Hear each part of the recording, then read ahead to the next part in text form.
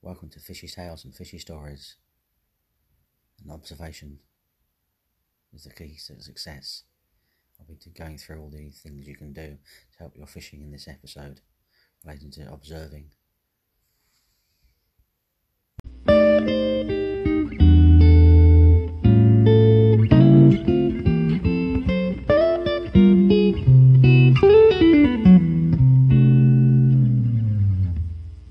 Is observation the paramount key to success in carp fishing? I believe it is, as it encompasses so many key factors. I even feel that with the best bait in the world, you can still fail to catch unless you are in the perfect spot. I have spent hours just watching carp and their behavior, just to see how they move around the lake, in the hope that I can spot a pattern in their movement and feeding. My most memorable time was on Vanatros Lake, near Chichester, when I had spent over 2 hours watching a carp move up and down a channel in the weed. I was trying to work out the exact spot the carp would feed on.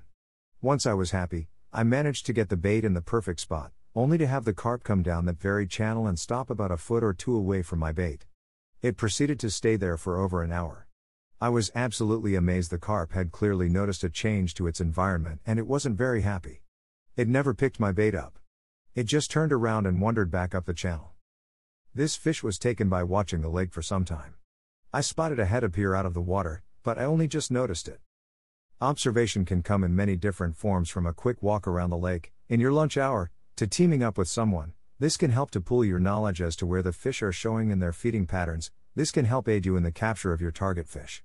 One very overlooked bit observation is watch other people. Don't be despondent when other anglers catch, and most anglers certainly get the green-eyed monster from time to time. Use this information to your advantage, write it down in a logbook. I wouldn't advocate jumping in their swim, as this will not help you catch the same fish. Just remember it for the following months or even next session. If it's possible and not too dangerous, get yourself up a tree, watch the fish feeding, and also watch before you put a bait in the water. I have sat and watched a very old mirror carp come up to a pile of bait, turn on its side, flick its tail over the bait, waft it up in water, and only pick up the bait which moves off the area.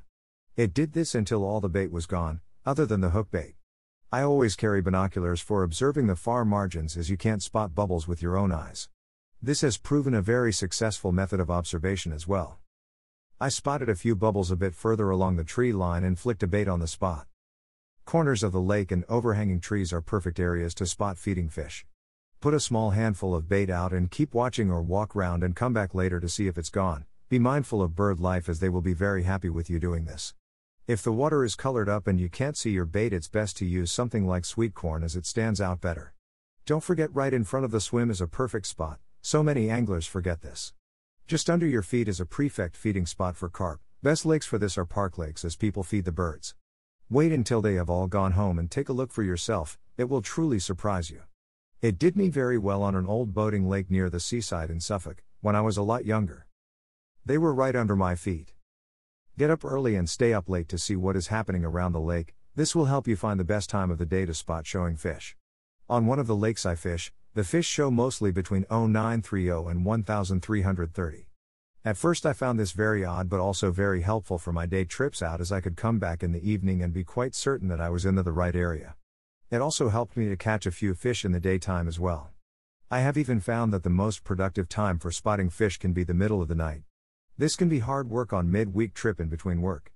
I found the best way around this was set up, get a few hours kip in, and then get up at the appropriate time, have a brew, watch the fish, and even move if you feel it necessary, or just use the information for your next trip down. This article links nicely with my favorite method, which is margin fishing. I have spent hours observing the carp move up and down the tree-lined bank.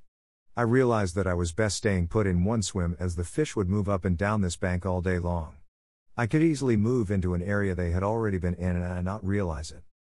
Observation can be as simple as spotting a few bubbles, a carp sticking its head out, or even down to noticing what sort of bait presentation other anglers are using. Please don't ask them, as we all dislike that, but it's easy to tell if they are using pop-up or bottom baits. Balanced baits and wafters are a bit harder, but it's all about watching and learning, or just keeping an eye on your surroundings.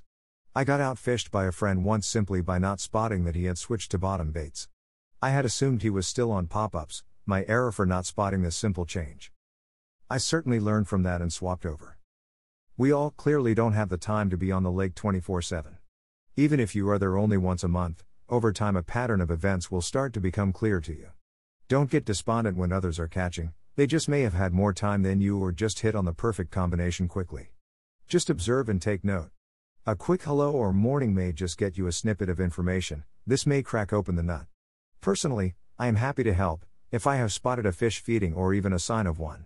I may suggest that another angler goes in this spot and he then catches a fish. If he does catch a fish, I know I was right in my thinking and he has actually helped me learn something. It is all about us against the fish and not each other. Even this photograph was taken after observing small fry feeding under my rod tips. During the night I had dropped a handful of micro pellets into the water and the kingfisher would sit in my rod tips every morning feeding on the small fry. I have even noticed on a very peaceful lake, which didn't get much angler pressure, that when the gate would clunk closed, the loud noise would echo across the lake. It was in a small valley and if I were observing the fish, they would tense up a bit, it was as if they had noticed the sound and were aware that someone was on the bank. It's amazing how clever they are. Hope this helps. Richard. I hope you enjoyed listening, and don't forget to head over to my website, richardhanlon.com, and take a look at the photographs and other stories and things I have. Hope you enjoy. Thank you for listening.